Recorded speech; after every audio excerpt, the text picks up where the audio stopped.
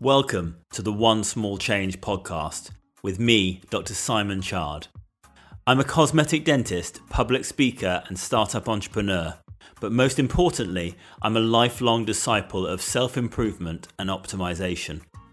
In this podcast, we present conversations with world-class industry leaders, sharing their expertise in high performance, spirituality, business, and health. It's my job to dissect their key behaviours, routines and mindsets so that you can implement them today to create balance and success in your life. Today's episode is brought to you by Enlighten Tooth Whitening. As a cosmetic dentist, I've used Enlighten to provide tooth whitening results for my patients since I qualified. And the reason that I always come back to Enlighten is they guarantee that B1 result that means my patients are always happy with the outcome. So if you're a dentist, I'd thoroughly recommend reaching out to Enlighten to do one of their free online training courses. And if you're a patient, have a chat with your dentist today about Enlighten Tooth Whitening, or even look out for one of their regional centres of excellence. Let's get on with the show. So on today's show, we have Richard Beadle, superstar male model, fashion designer and art director, and considered by many as one of the most influential names in menswear for our generation. Rich is one of the most prominent faces at men's fashion weeks across the world. He's walked and shot for the biggest brands around, including Armani, Ralph Lauren, Paul Smith, to name just a few. And what I've always found most fascinating about Rich is that he actually started his career as a solicitor before moving into the world of fashion. Rich breaks the mold in so many ways and is an incredibly passionate and principled individual and has become a good friend of mine over the last few years of knowing each other. So welcome, Rich. Thanks for having me, mate. How are you? I'm good. It's a big introduction. I hope I don't let you down. You won't. I'm sure of it. We always have great chats, so I'm sure this will be far-ranging and very interesting for our listeners. So one of the things that I mentioned in the intro there was that you started your professional career as a solicitor, which is not the classic move from solicitor into the fashion industry. So I'm fascinated to hear how that came about and about your whole mindset and thought process when I assume you had to make quite a big decision to make that shift. So I'd love to hear all about that transition. Yeah. So I had a traditional academic background that was always focused on becoming a solicitor. So from GCSE to A-levels to my degree doing a law degree, I always knew that I wanted to be a solicitor. It was in my family, so it was just a natural progression for me to follow after my mother. So after law school, I went on to practice in the City of London, where I qualified and I was about 3 years PQE when I went out for a drink after work one night and was just stopped in the pub by someone who said, "Sorry, what do you do for a living?" And I was like, I'm a solicitor. Why? She's like, I'm a model scout. I'm looking for someone that looks just like you. And I was like, that doesn't sound right. Like in my head, I'm not this archetypal model. I'm not blonde, blue-eyed, full of muscles. Like when I think of model, I think of like Jason Morgan or David Gandy, like that sort of like really strong 90s, early noughties, really, really masculine aesthetic. That's what a male model was to me as I was growing up. So I sort of laughed it off and I was like, "Oh, good joke." And she was like, "No, seriously, can I take your picture and your contact details? And if anything comes from it, I'll send you a message." And then a few days later, my phone went and they were like, "Can you come in for a meeting with Tandy Anderson, who was the head of Select, still is the head of Select?" And they signed me on the spot. And then 2 days later, I was walking in a show in London Fashion Week. Wow, was that quick? Yeah, but then a week later, I was walking in a show in Paris. And then a week after that, I was walking in a show in Milan. So it kind of escalated really quickly. And I wasn't really prepared for what that meant because I was obviously working full-time as a solicitor. But then on, say, Thursday evening after the first show, I was having to make my excuses to disappear out of the office to go to Paris to walk in a show Friday morning. Yeah. And then when the next show came in on Fabrioni in Milan, that was like a Wednesday. So I was like, oh, I kind of need a day off. Didn't want to tell them why. Yeah. So I just booked some time off and disappeared to Milan and did this show. And then I wasn't really prepared for the fact that these images would be in the public realm. I didn't think that through. I just thought I'd go and do this and it would be cool. It would be a fun adventure. I won't have to tell anyone if it doesn't work out. But yeah, the pictures were in the public realm straight away. Obviously, they're in the magazines and in the press and online. So it was one of those things that I kind of had to make a decision quite quickly to tell my partner at the law firm that this is what I'd been doing when I had those days off, because I didn't want them finding out before me having the chance to tell them.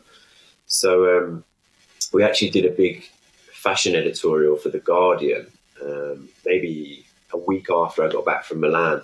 And I was like, oh my God, like everyone in the office reads The Guardian. Yeah. Like, I'm going to have to tell everyone. So I went in and told the managing partner and my partner, and I was like, listen, just be aware that when The Guardian comes out this weekend or this week, I can't even remember what date it was. I think it might have been the weekend supplement.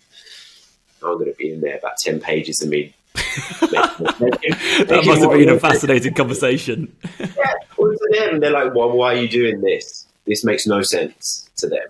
And it made no sense to me, but it was an opportunity that I wanted to explore. I didn't want to be that guy that sat there with his grandkids at the age of 70 and went, oh, your grandfather, he had this opportunity once. He could have done something really interesting with his life rather than just doing what he was trained to do for his whole life. So I just thought I'd take the opportunity and see where it led. And then 6 months after the initial conversation and the first show, I actually moved to New York and got my visa and was living in New York on and off for a long time. I got back in, I think, 2015, full time. Moved in with Melissa, got a dog, got engaged. Here we are. That's the story. So, I mean, was it a tough decision for you to move away from law? I mean, it's obviously 3 years of training, and I think you did then 3 more years of sort of professional training out in the job. It sounds like it was sort of a heritage thing that came from your mum. That was sort of why that led you towards law in the first place, which is something that I relate to because my parents are both dentists, and obviously I'm now a dentist as well. But was there any part of you that was like, oh God, I'm sure there was. I'm scared about making this transition. Will I lose my career as a solicitor and everything I've worked so hard for? But did that play through in your head at the time, or was it just this is just too good an opportunity to give up? No, totally. I was completely conflicted the whole time along. Obviously, like you say, I did a 4-year degree, then I did a year at law school, then I did 2 years as a trainee, and then I qualified to do the job I'd wanted to do my whole life. Yeah, 6 years. I mean, it was a long time. It's like you guys, you train a long time to do this job that you've built up in your head that you've wanted to do since you were a child. So I was doing my job and I was good at my job and I loved my job. There was just something about this opportunity that I felt at the back of my head I couldn't not at least try to explore, which is why I kind of like dipped my toe into it at the beginning without fully going in 100%. I should have clarified. I didn't actually go full time as a model until I moved to New York. Oh, okay. So That's interesting. There was a 6-month period where I was holding down my full-time job. Yeah. Also, somehow traveling around the world, doing fashion shows, shooting these amazing campaigns in London, Paris, Milan, with some incredible photographers. When I first started, I had such an amazing run working with some amazing household names. And it got to a point where I'd taken a bit too much time off. And I think I'd actually run out of annual leave. But and it was like January. No, do you know what I mean? I'd run out. And so I was now thinking to myself, okay, right, you're not going to be able to disappear as easy as you've been disappearing to do these jobs.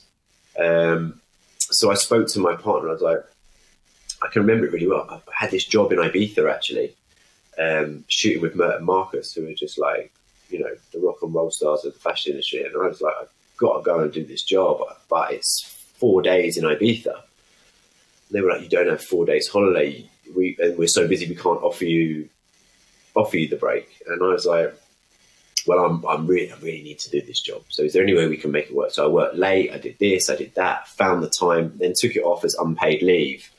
But then on the way back, I was like, I had another option come in. And I think it was actually, it was for the following week. I was like, I can't do this. It was with Marcus again. I was like, it's for GQ Turkey. I was like, I can't do this because instantly they're just going to say no. So in the back of my mind, I was like, oh, wow, it's coming to an end. I've got to make a decision now. Do I want to go and do this amazing job that I'm super excited to explore, to see where it takes me? Because it was taking me around the world. I was meeting new people. I was traveling. It was fun. But at the same time, do I want to turn my back on something I trained so hard for and that was secure and safe and was going to look after me for the rest of my life, and take me on an academic exploration of me as a person rather than a creative exploration of me as a person? Yeah. Which at the time, I didn't even know that was a choice. I thought I would go and model and be a model for a little bit and then I'd go back to being a lawyer. I never factored in the fact that 10 years later, I'd still be modeling and I would own a creative and artistic direction business that was now creating these visuals and these products for the luxury brands that I was so desperate to work for. So it was an amazing journey, really, and one that wasn't ever planned. So that's serendipitous. That's the best thing about it. Yeah. Well, there certainly was that element of luck, but I mean, there's a lot of hard work that goes into it as well, for sure. And I mean, you mentioned there that there's a lot of travel, there's a lot of moving around involved with modelling. And I've seen you say somewhere that you sort of tried to dial that down a bit in your sort of more experienced years as a model. Is that something that you still thrive on, or is it something that you struggle with? And are there any sort of, with so much change every day, I mean, you get a job and you have to go here, you have to go there. I imagine it's quite difficult to maintain structure in your life. Are there any sort of key things that you do, daily routines or anything like that, to try and create structure where there isn't any in your? It's not like a 9-to-5 job.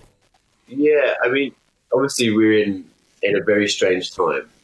We're in the middle of the most unprecedented global pandemic that has already caused our way of working to change a lot, which has meant for us we're more often than not at home at the moment, because it's difficult to shoot these big productions because there's often a lot of people on set and it's very close quarters. So a lot of work has stopped, obviously because of the restrictions, then also because consumer confidence has fallen out from the marketplace. So who wants to spend money on promoting product to sell when there's no consumers to buy it? But if we look at say like the 2 or 3 year period preceding this, like you said, in the last few years, I've really tried to stop traveling because it had become quite a lot.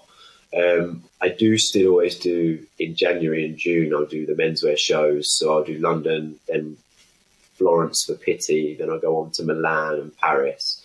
I do that twice a year. But other than that, we've tried to really keep the work quite centric to Europe and London. I don't really go to New York as much because I was finding I was doing, at one point I was doing like maybe 3 or 4 flights a month. And it just made you so unproductive once you got home because you were just all over the place. You couldn't sit down and work on anything.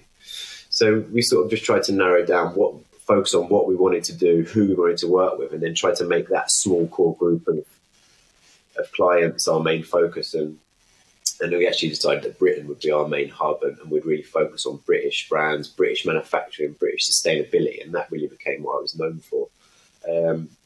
In terms of what you were asking earlier about having a structure to my life, I've never really been a very structured person. I've always been quite fluid, I think is the most polite term.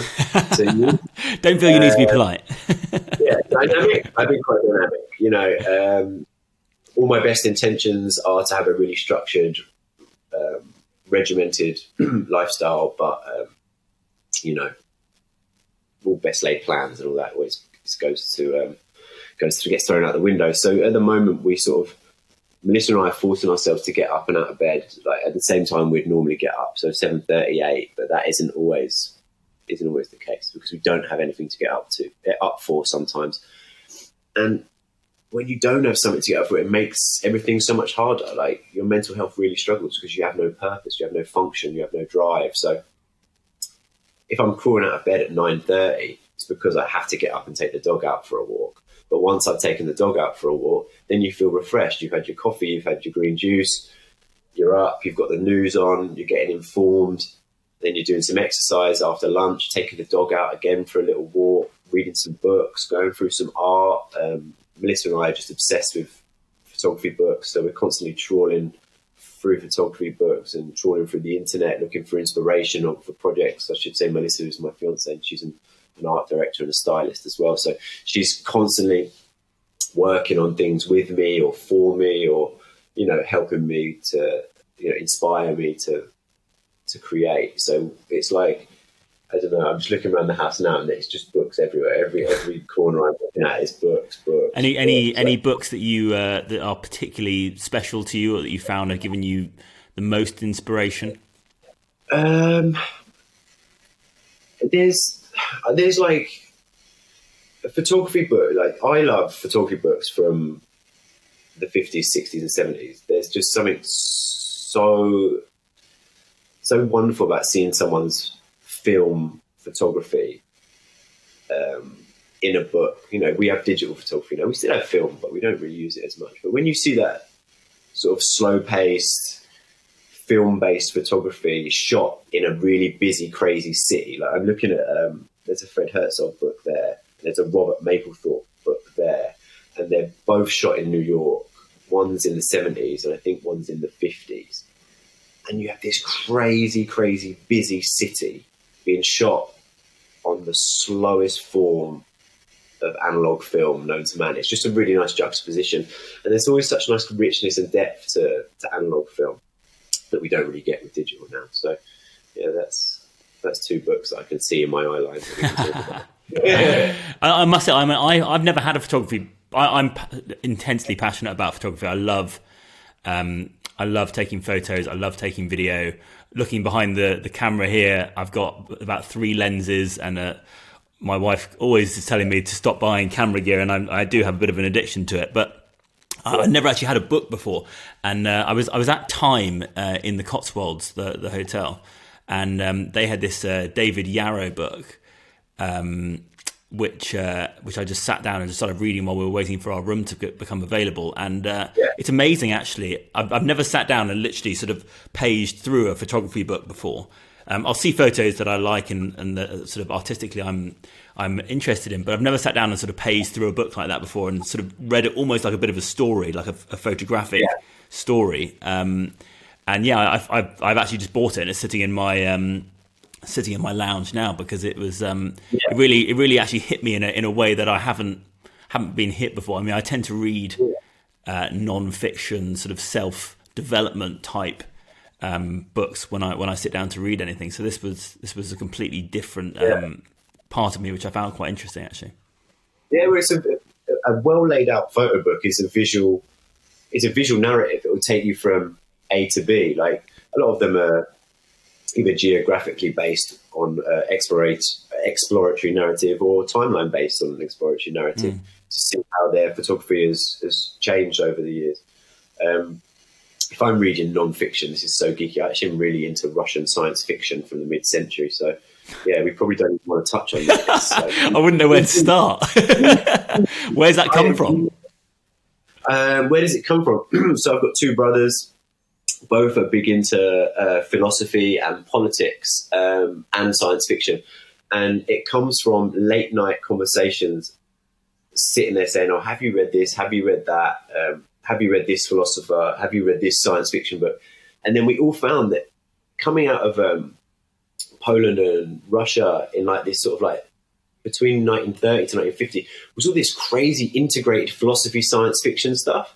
And so we kind of like set ourselves down this line of this we went down a wormhole, let's be honest, and we're reading books by like Asimov and Lem, and these guys are absolute pioneers of not only philosophy but science fiction from Russia and Poland in like the early 50s. It's mind blowing.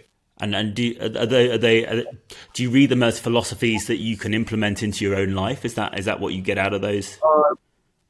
Not really. They're not that sort of, they're not like introspective philosophies. They're more external ones. It's, you know, this was human condition stuff. You know, man should be doing this. Man should be going out exploring the universe. And what does he find when he gets there? He finds a mirror reflection of his own flaws. You know, that sort of thing.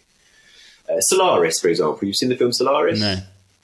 No, it's like a really famous book by I think it was by Stanislaw Lem. And have you read Igor Asimov? He wrote I, Robot. That's super famous. Yeah. That was from the 50s. Really? I didn't know that. That's from the 50s. That's crazy. It's like, it's just about exploring the human condition. So, as most Russian philosophers did at the time. I don't actually read any sort of like self-help, like philosophy stuff. Like, I went through a transitional period in my life about 3.5 years ago where I got clean and sober. So I did a lot of introspective work on who I am as a person back then in meetings. So, I have done it, but not so much so for fun. Yeah. And do you feel that you did the work then, and that carries through now? You don't feel any need to maintain, and how do you maintain now? Like, are there things that you do that you feel you have to do? You have to. It's like a constant thing. It's you can't just say one day I'm going to give up all of these vices and then hope for the vices to leave you alone forever. You have to make a conscious choice to leave them behind, and then you have to implement a structure and routine into your life that works. And there are structures and routines that work super well and have worked for decades and decades. And so I just chose one that worked for me, and I do that. And that was through, like, at the beginning, it was group meetings, one-on-one meetings, a lot of reading of the literature. And you learn so much in such a short space of time from the people you meet that you almost take every single one of them and the literature on this journey with you. And it's constantly with you, and you're constantly looking at it and looking in on yourself. So you're constantly managing your own state of mind, and you're pushing yourself to become a better person. It's hard, don't get me wrong. Yeah. I'm not winning every day. I'm definitely not winning every day. You can ask Mel. Some days I'm definitely not winning. But I'd rather be winning some days than no days. Yeah. Well, no one wins every day. I think that's an important thing for people to understand, that people may, from the outside looking in, seem to be always happy, but that's not reality. Nobody stays in a constant state of happiness. It's not healthy to do so. You can't have the light without the darkness. Everything is a balance, right? Yeah, I think the problem we have, to move on from what you were saying about people's external perception always being happy, is that we live in a world now where everyone is so focused on how they appear to everyone else that they almost forego how they feel inside, because it's so much more important for them to have this external facade of happiness on their social media or to their family and friends. I think it's almost seen as a sign of weakness now. Just say, hold on a minute, I'm not feeling great. Can someone, put your hand up, I need some help. Can someone help me? Whereas it shouldn't be a form of weakness. It should almost be seen as a form of strength, because you're strong enough inside to need to ask for the help. It's kind of like topsy-turvy. Yeah, I completely agree. I think the more someone can express their vulnerability, I think the stronger they are as a human being, because once you've expressed your vulnerability, how can anyone come at you with anything? Because you've already expressed how vulnerable you are. So it's an interesting, as you say, it needs to be flipped on its head a little bit. But I was going to speak to you about social media later, because, or as in this talk, because as someone involved in the fashion industry, I mean, the fashion industry and social media, they are integrally linked. And I'm interested because for me, knowing you, you're sort of at the antithesis of an influencer, in inverted commas, whatever that is. I mean, in that you're not sort of self-promoting, and you're very considered about the way that you communicate, I think. What's your relationship like with social media? Do you hate it? Do you accept it? Is it something that you begrudge, or are you quite interested in it? I think at the beginning, obviously, I'm sort of the age where, like, Facebook blew my mind. When I got Facebook, I was like, wow, like, what is this? Like, we were doing university, I think. We just finished university, actually. I was like, wow, like, never seen anything like this. My friends are all on this page, and I can see their pictures, and I can talk to them. This is great. And it's that like first like introduction to it was so positive. And then I think over the years, you sort of realized through various news channels and documentaries and newspapers that, you know, they're all out there harvesting all our data, but, you know, we sign up for that. We know that. So I'm not one of these guys who's against like big tech harvesting our data. Like, we, at the end of the day, we are the product for them, and they are monetizing us by giving us the content we want, so they can make money off of us buying those products. And as long as you're aware of that, I think it's fine. It's for the people that aren't aware of that it's maybe a little bit worse. But for me, in terms of my personal relationship with it, I'm fine with it. It's a communications tool. It enables me to communicate with the outside world, to share my work, to share other people, like first and foremost, to share other people's work, people that I know, people that I don't know. It enables me to act as a conduit to sharing what they've created, because there are so many amazing photographers, stylists, you know, like art directors, furniture makers, like everyone, like every creator, like they're making something so special. And if you like what you see, then you have an opportunity to share it, and you never know where that one share will take that one person. It could go anywhere. So I'm all for it, as long as you're aware of the downsides of the platform. Yeah. You know, there's some bad stuff lurking out there, but as long as you're able to manage that, that's fine. So it's not something that really has a particularly positive or negative feeling to you. You use it for what suits you, in essence, and leave it at the door. Yeah, it's like email. Like, remember when they introduced email? You would use it to talk to your friends. So that was my Facebook equivalent. And then as you grew older, email became an everyday necessity in your life that enabled you to communicate at work, in your work group, outside of your work group. So as a visual creator, I hate that term visual creator just as much as I hate the term visual influencer. But as a man that specializes in a visual medium, the only way to communicate that, other than in print magazines, is online. So you're limited to your Facebooks, your Twitters, and your Instagrams. So for me, it is a communications tool that I view in the same way as I view my Outlook. Yeah, it's a business tool. It enables me to interact with people. It enables me to share my likes and dislikes, and it enables me to share other people's work and to create more business opportunities and to share business opportunities around with everyone else. Yeah, absolutely. Well, we met on social media, so I mean, there's some positives there, right? Yeah, you see it by the end. I did indeed. Right, let's move on. There's a point that I've got here which I think is really interesting for me. It was certainly very interesting for me when I first met you, which is I view you as a perfect example of a gentleman, and what I mean by that is when you come into my practice, and I look after your dental needs. A lot of people will come in and they just focus on me as the dentist, because they come in, they speak to the dentist, that's it. That's the person they're there to see. They do that job and then they leave.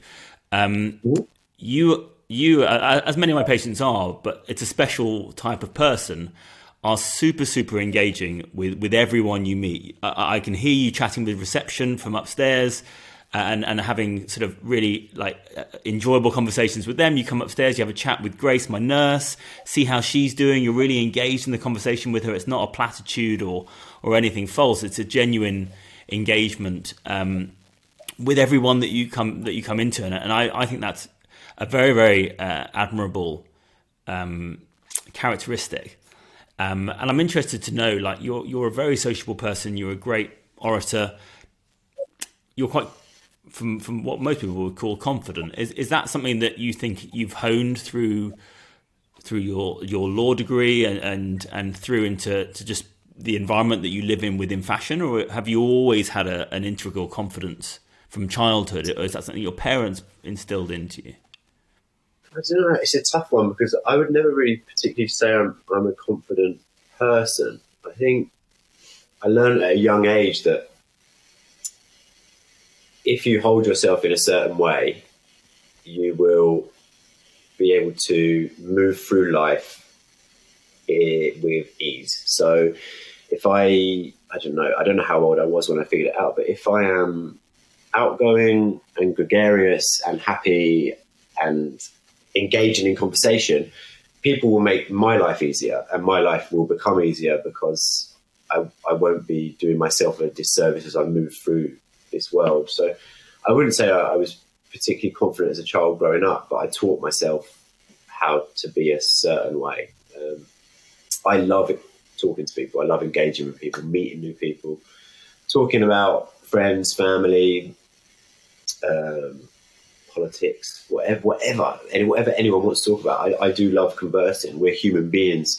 We all have such a different perspective on everything, and there are so many human beings out there that can teach me something. So yeah, I do always love talking to people.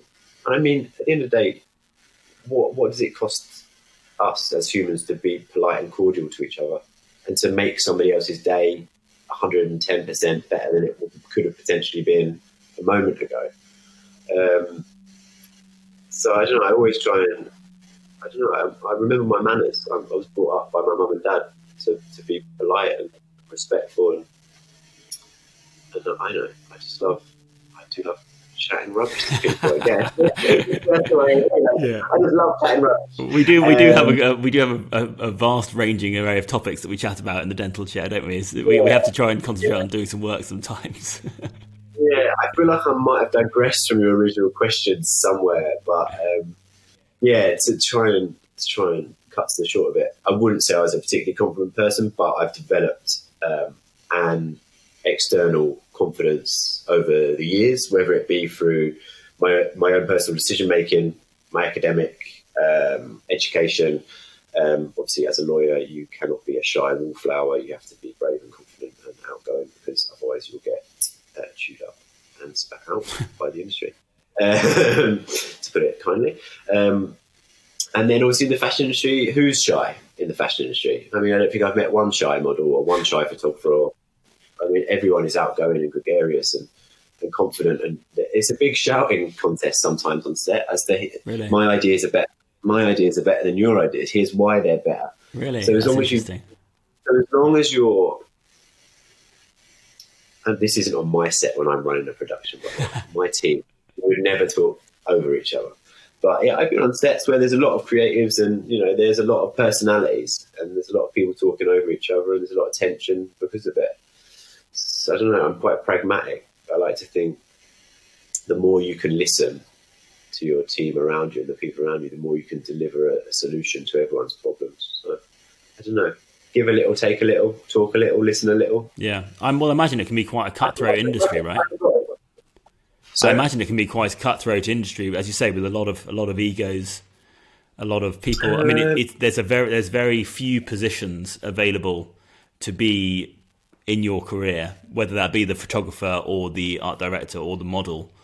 Each of those people, I imagine, is grateful to be in that position, because there's not that many opportunities, especially at the top of the game like you are. But same as you. There's not how many dentists are there. Yeah, you can train, but it doesn't mean you're going to qualify, and then you're not going to get practice. You're never. It's the same. No matter what industry you go to, there's going to be a pool of talent that want to do certain jobs, and those jobs are restricted to a limited amount of numbers. So on the way up to the top of that pyramid, you have maybe at the bottom a lot of friendship and adulation and congratulations, and as you slowly start creeping up, it gets lesser and lesser and lesser and more competitive until there are times where I guess you're competing with your friends, you're competing with people you've known for a long time for this one job, and you don't always get it. And what I've learned is I can actually be just as happy for my friends getting a job as it now than as if I got the job. I will celebrate my friends' victories like they were my own. And that's something that's only come with age, but I'm so glad I've got that in me. and it's something that I really genuinely mean, and I don't have the converse where I'm really angry that I haven't been getting work and I haven't been doing this. And so I'm quite lucky in that respect. I mean, you mentioned that it's more so now. Did you feel the need to be more competitive in your earlier stages before you sort of cemented your position, or was it just something that just as your character has developed with age, you've become more balanced? And so at the beginning, when I moved into this industry, what I didn't realise was there's nothing you can do about your face. You look the way you look, and that is that. So I went into this industry thinking, oh, well, like, yeah, we'll see how it goes. We'll see what jobs I get, you know. And I got some great jobs, and I was like, oh, shit, this is great. And I was working my way up, and I was going up and up. And then you get to a point, and you're kind of like, oh, well, why am I not doing this job? Why am I not doing that job? And you're kind of like asking the casting directors, what did I do wrong? Or you're asking your agent, what did I do wrong? And they've got no answer. Your face just doesn't fit. So the sooner you recognise that your face just doesn't fit, the better, because nothing good can. Sorry, Vinny's barking. Nothing good can come from being insecure in the industry you work in for a reason that you cannot change.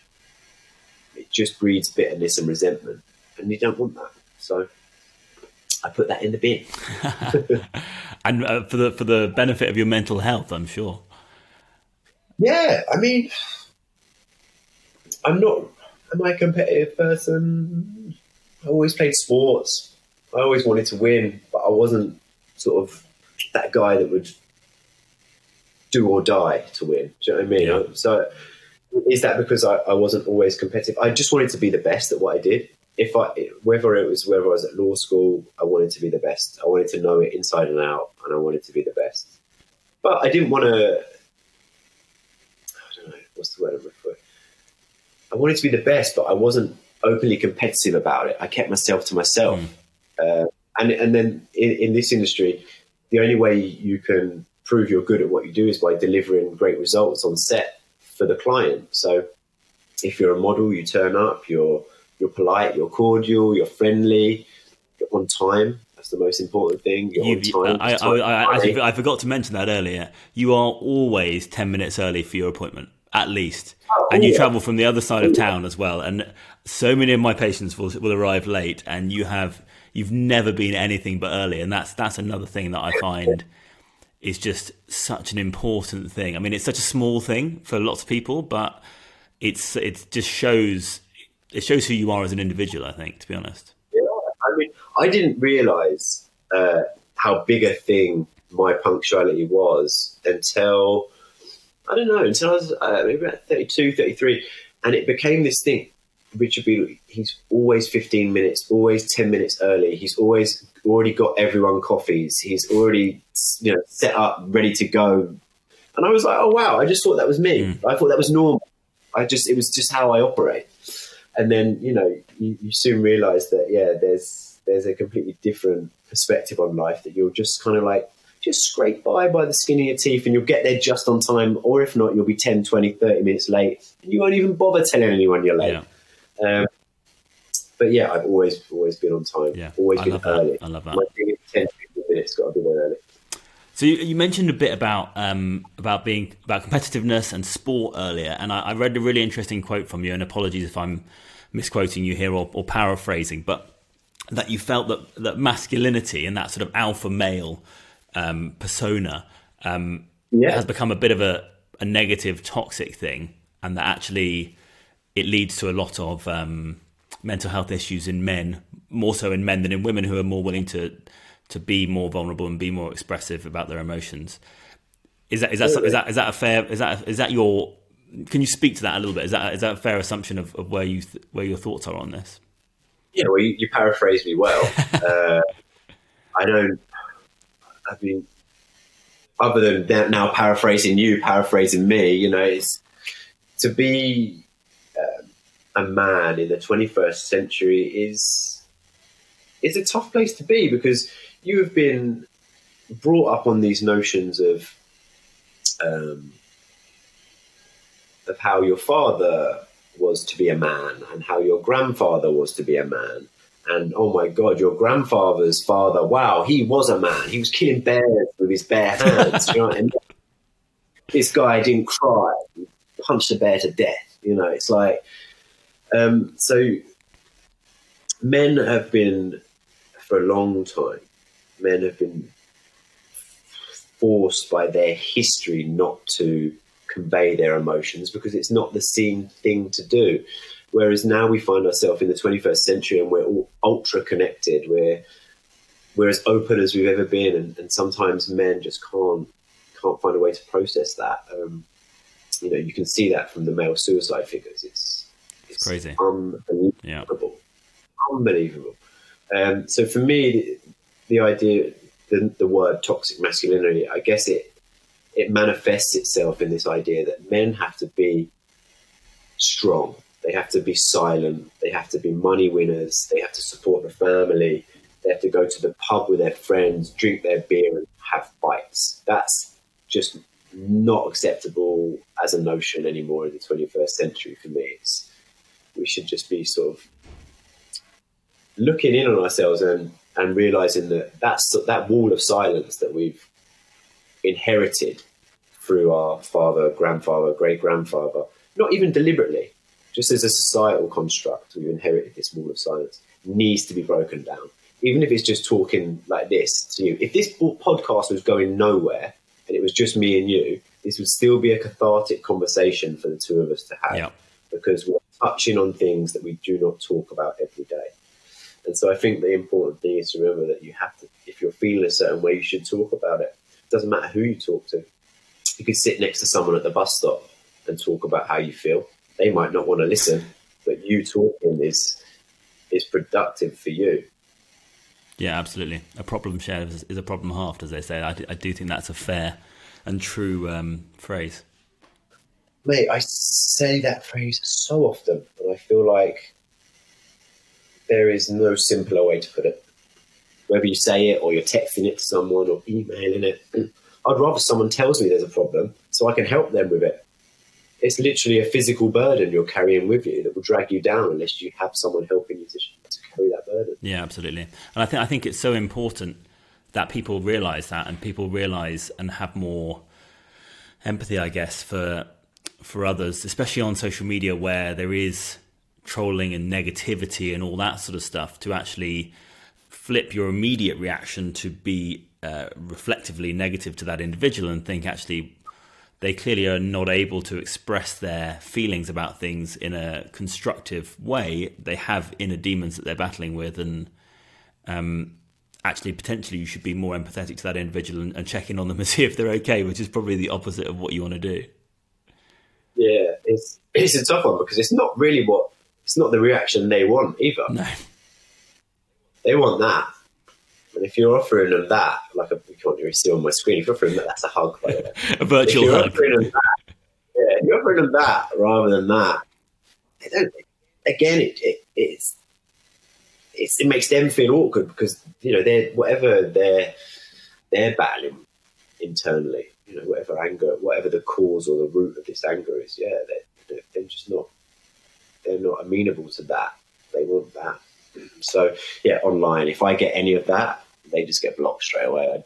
I went through a period of engaging with people to really bottom out. I actually was like, you can ask Melissa, it was eating me up. I was engaging with these guys and I was like, what is wrong? Why don't you like this? What is it that specifically that you don't like about me or this image? Tell me everything and I will make it better for you. Not as in make their problems better for them, but I will talk you through what this image means to me and I will make you like it as much as I like it. Yeah. Which probably isn't what they want. But, I found myself defending myself to strangers at 3 a.m. for hours on end. And I was like, what am I doing? Just block them. So that's what we do now. Just get rid of them. I haven't got time for negative energy in my life. It's just absolutely too much negative energy in the world as there is. I don't need it in my life. Yeah, well, I mean, it's out of your control, isn't it? So it's a great way to be. And a lot of people who have high profiles have said exactly the same thing to me. The block button is very frequently used. But you feel bad using it because, well, why should I? I don't know. It's so hard because it is physically and emotionally exhausting battling online bullying. I have never been bullied online, but I've seen people and I know people that have, and oh my God, it leaves them in bits. So yeah, for them, wow, what a godsend that there's a block button. Yeah.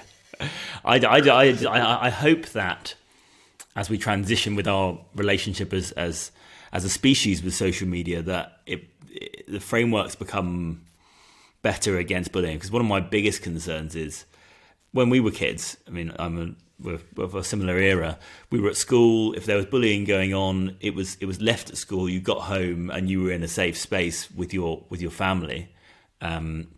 Whereas now I feel for the kids so badly, because if they are getting bullied, that just comes home with them and follows them everywhere, and it must be so difficult for them. No, I totally agree with you. Like, this is a conversation I've had as well. It's like, you know, whatever manifested itself at school in the 80s, 90s, in terms of bullying, whether it was mental or physical, you knew the moment you got through that school gate, you could run home to your mum and dad and everything would be all right. And you would have that safety until you went back to school the next day, until you found the courage to speak up against it to your teachers, or actually stand up to the bullies themselves, which, you know, more often than not was the way to do it. You know, stand up to a bully and they don't really know what to do. But now this world of ultra interconnectivity, mobile phones and computers and tablets, and, you know, the screens are everywhere, and on each one of these screens, some of these kids has got someone telling them they're worthless. It's just, I just feel so sorry for them. I don't really know how you can go about rectifying this issue unless we do all have to have an online electronic passport that allows us to log into every app, and therefore we can be held accountable for everything that's said. You know, we have one user profile that exists everywhere, a bit like WeChat in China, actually, and then you are held accountable for your behaviour on that. But yeah, at the moment, it's severely lacking. Yeah, hopefully. I mean, the only way I can see it working is if some sort of artificial intelligence, some sort of deep learning begins to see unacceptable behaviour, it can actually track it in some way, whether that be the language or even deeper than that, and actually it understands the words being written, and it either blocks it or, as you say, it's tracked in some way. That's the only way I could see it being improved, really, because you can't stop people from free speech, can you? That's the difficulty. No, that's the big argument at the moment, isn't it? What is what's the best way? What is capable of censorship, and who should deem what is capable of censorship? Yeah. Should these organisations be blocking the Trump baseline marker? Yeah. Should they be the guys that are saying, right, here's the baseline of what is acceptable and what isn't acceptable as a corporate entity? Because they will have, unfortunately, got ulterior motives at play as to who they shouldn't block. But as a baseline, if you're a young kid and you're being spoken to in a way that is making your life hell, man, they don't deserve to have the privilege of a social media account. They should have it taken away from them. Yeah, absolutely. I think the key thing that I'll try and instill in my children is just to have that innate confidence as much as possible. And it's very difficult to, I think, and I think about this a lot, how I'm going to instill confidence in my children without creating arrogance when they're developing and changing so much. But I think having that integral confidence is so important for everything in life, really. The ability to stand up and talk in front of a crowd, or to perform under pressure on the sports field, or whatever your area of passion is. Confidence makes such a difference, I think, even if you have to force it. I agree. Like you said earlier, like you want them to be confident without coming across arrogant, and that's a super fine line. So, but I think the way to instill confidence in your kids, and just the way I had the confidence instilled in my life, is just positive reassurance, informing them as much as possible about the positives of academia. You know, the pen is mightier than the sword. If we're going to keep going back to all these little one-liners that we've learned, the pen is mightier than the sword. There is nothing better than a sharp brain. And the moment you realise you've got a sharp brain, that confidence will come from it. Absolutely. Okay, I'm going to switch topics a little bit here, just for the final part of the chat, and I want to dive into your experience as a fashion designer, working with fashion brands to create your own collections. I know it's something that you're really passionate about, and it's been awesome to see. I think you've done 3 collections now with King and Tuckfield, and you just launched your footwear capsule collection with Joseph Cheney and Sons last year. So I'd love to hear about your experiences of that, and also why I know sustainability and responsible sourcing and ethical manufacture is such an important thing for you. So why that's become such a, I mean, it's the front line, it's almost the strap line of both these collections that you've launched with these sort of heritage brands. So yeah, I'd love to hear a bit more about those opportunities. Yeah. So. Firstly, I'd say I'd never call myself a designer. I would say I was a creative director, mainly because I do not hold the innate skill set as an individual to design something. What I would do is I will move into an organization or a business, and I will put the right people in the right places to create something together. So it's a bit like a football manager. Do you know what I mean? Right. I'll put the right team. Wrong terminology for me there. No. It's just I just always am wary that designers are incredible human beings that can single-handedly reinvent the wheel, whereas I need a team of people around me to take my vision and realise it for me. So I would say I'm a creative director, which almost means like I'm a football manager. Like I come up with the tactics and the ideas and the story and the narrative and the visuals, and then the team around me help me to implement all of those philosophies to bring it to life. And so the opportunity to develop that skill set came from Stacey Wood of King and Tuckfield, who so kindly let me into her studio and taught me a hell of a lot about a hell of a lot, from design to, you know, everything I know about sustainability really comes from Stacey. Like, it's a tough one. It's such a, I'll try and do it on a linear timescale. So Stacey invited me into the studio. She was like, she saw something in me, an innate desire and want and drive to always want to create like super high quality imagery in my art direction work.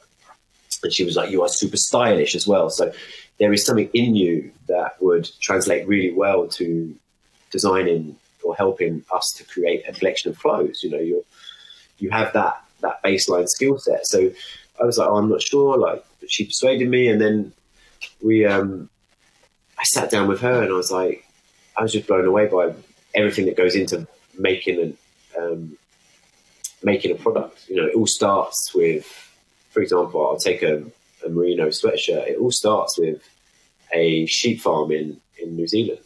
And if you're trying to be sustainable, fully sustainable, you'll go and visit that sheep farm and you'll audit that sheep farm and make sure that those animals are being looked after. And then once you've audited that sheep farm, you'll come home and you'll place your order. The order will go to the mill you've selected that you've also audited. And then it will go from the mill to the garment factory, and the garment will be made that you've also audited that garment factory. And all along the line, you're not just auditing the way they operate as a business, you're also auditing how they operate environmentally and socially. How do they treat their people? How do they treat the planet? And then before you know it, like this jumper's turned up on your desk.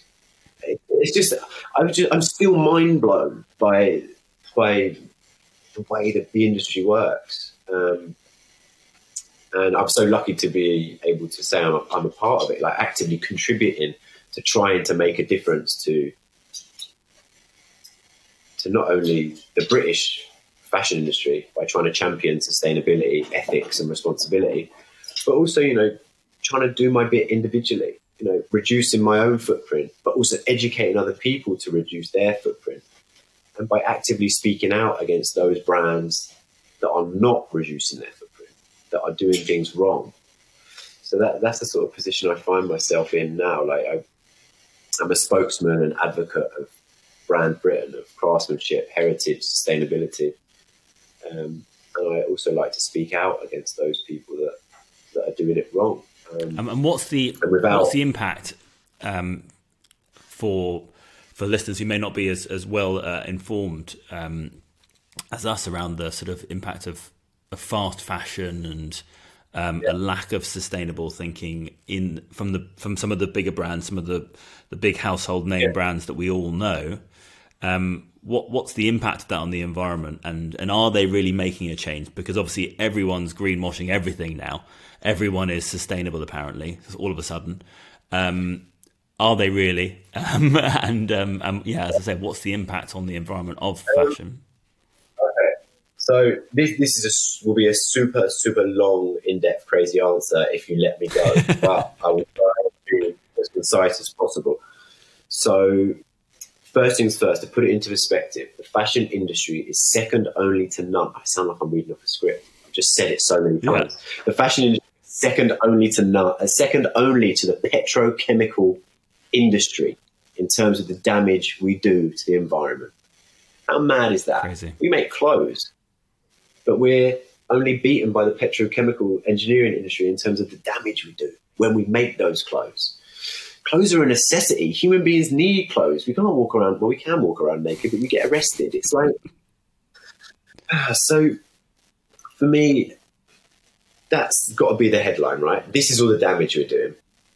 And to talk you through how the damage occurs, it's either environmental damage or social damage. So brands are either damaging the environment in their production chains. So they're, for example, polluting too much in the wet process, which is the manufacturing of the product. So they are either leaking toxins into the water supply or into the air, or they're damaging the people that make these clothes by exploiting them. Okay? If you have a business that tries at its heart not to damage the environment and not to exploit the people, then you can say you are trying to create a sustainable brand, a brand that has ethics and responsibility. You are not a sustainable brand, because a fashion brand cannot be sustainable by definition. We cannot close the loop of a fashion brand. You know, once you sell a product, your product's out there, and you don't know how that product life cycle is going to be brought to an end. So unless you get it sent back to you, and then you end the life cycle by reinvesting it into your new fabric, it will always be it will always be an open loop. Yeah. So the simplest way to look at it is protect the environment, protect the people, and then you will have an ethical and responsible business that is aiming to be as sustainable as possible. The problem we have is big brands have got used to sustainability not being the normal. The normal is making the most amount of money possible by exploiting the resources at your disposal. And what are the resources at your disposal? The environment and the people. So you're making garments without factoring in the damage you are doing to the environment and the people, which enables you to create a garment at a very low cost. And it enables you to either then sell the garment at an extremely low cost in an extremely high frequency, or you sell it at an extremely high cost at a very low frequency. So that's the luxury method versus the fast fashion method. Yep. So are we making any headway as society? And I think for the sort of to give as much value to the listener as possible, is there any way that they can shop more responsibly so as to not be a part of this problem? Because I think that's the really important thing. It's great to know about the issue, but what's even more valuable, I think, is to know how to be a part of the solution as opposed to a part of the problem. Yeah. Okay. So are we making headway? Yes, kind of.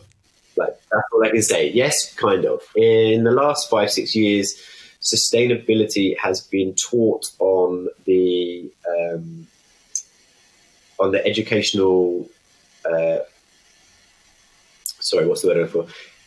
Sustainability has been taught at every university. Every fashion designer is having it taught as not as an option. It is, this is how we need to be going, because just look at the word sustainable. The opposite of sustainable is unsustainable. If it's unsustainable, things come to an end. This is not a joke. If we keep going the way we're going, the world will implode. So, yeah, sustainability is now taught from an early age. So going forward, sustainability will become the norm. Every new business will, at the heart of it, be trying to be as sustainable as possible so it can enable itself to have the best opportunity as a commercial venture going forward as possible. I think the days of these giant fast fashion brands that have no social and environmental conscience, being able to start anew and afresh and exponentially grow, for example, Boohoo that happened recently, I think that might be the last one. I can't imagine that happening again, that people will just wash their hands of all the damage this brand is doing along its supply chain and say that it's okay to buy a £6, or not even a £6, a 60p dress. They were selling 60p dresses over Christmas. And what is the cost of that 60p dress? You have to explore the supply chain to find that out. But it would be the damage against the environment and the people that make it. So I don't know. I just think there is progress being made. There's a lot more brands that are focusing on sustainability and making it their main point of their manifesto. You know, the King and Tuckfield, the Nanushka, all these British, sorry, Nanushka excluded because that's from Hungary, but all these British brands that I work with, they are so focused on their craftsmanship and their heritage and their people, above all their people, that they're making all the right decisions. They might never be as big as these blue chip organizations that make billions and billions and billions of pounds, but they're doing the right thing by the environment, their staff, and the supply chain. How can individuals make themselves better? As consumers, you have a right to choose. You can go and shop wherever you want, and I would never criticize anyone from shopping anywhere, because at the end of the day, it needs must. Like, if you earn a certain income, you can't necessarily. So if you have a barrier to entry of a certain income, you can't shop sustainably because it's expensive to have a social conscience. Yeah. It's not free to have a social conscience. It's a luxury. This is another conversation that I always have with people. Being sustainable is a luxury. It's not something that everyone can do. Which is the issue, right? And I feel like that's what we always need to remember. So if you have to shop at a fast fashion retailer, please try to buy less, buy better. So instead of buying 10 of everything, buy one of everything and look after it as well as you can. Or shop around and try and find an alternative at maybe a little bit more cost that will last you a little bit longer. There's always this notion now of price per wear. So if it's a fast fashion made, it's not made well. It will fall apart within 10 to 15 wears. Planned obsolescence is a part of their business structure. They don't want you wearing it forever. Whereas someone like Sunspell, they want you to buy a £60 t-shirt and wear a £60 t-shirt for 5 or 6 years. So you'll get a better price per wear out of the £60 than the £6. But again, explaining that to people is tough because that initial outlay is a barrier to entry. So if you are going to have to shop fast fashion, I would say just please buy less. Please buy less man-made fabrics. So check the care label. Try not to buy polyester or any derivative of the plastic family. Try to buy natural fibres, cottons, wools, linens, merinos, flax. There are man-made sustainable options out there, like cellulose and some other stuff that are actually now really, really doing great things in the sustainable supply chain. So I don't know, just let's try not to buy plastic clothes. That's got to be the easiest thing. Check the care label. If it's plastic, don't buy it. That's the decision. I mean, that is... I'm guilty of it myself. You almost don't think about the fact that your clothes have plastic in them. I mean, and it's I'm sure it's so much more commonplace than a lot of people realise. So it's great. I think it's just about being conscientious, right, and just trying to make best decisions you can. And I guess if you can't afford to buy a luxury item that's going to last for better, then potentially looking at something like Depop or Vinted or buying something secondhand would give you the opportunity to buy a better made option and actually try and create that closed loop that you said is not sort of built into the fashion industry as much as we can do.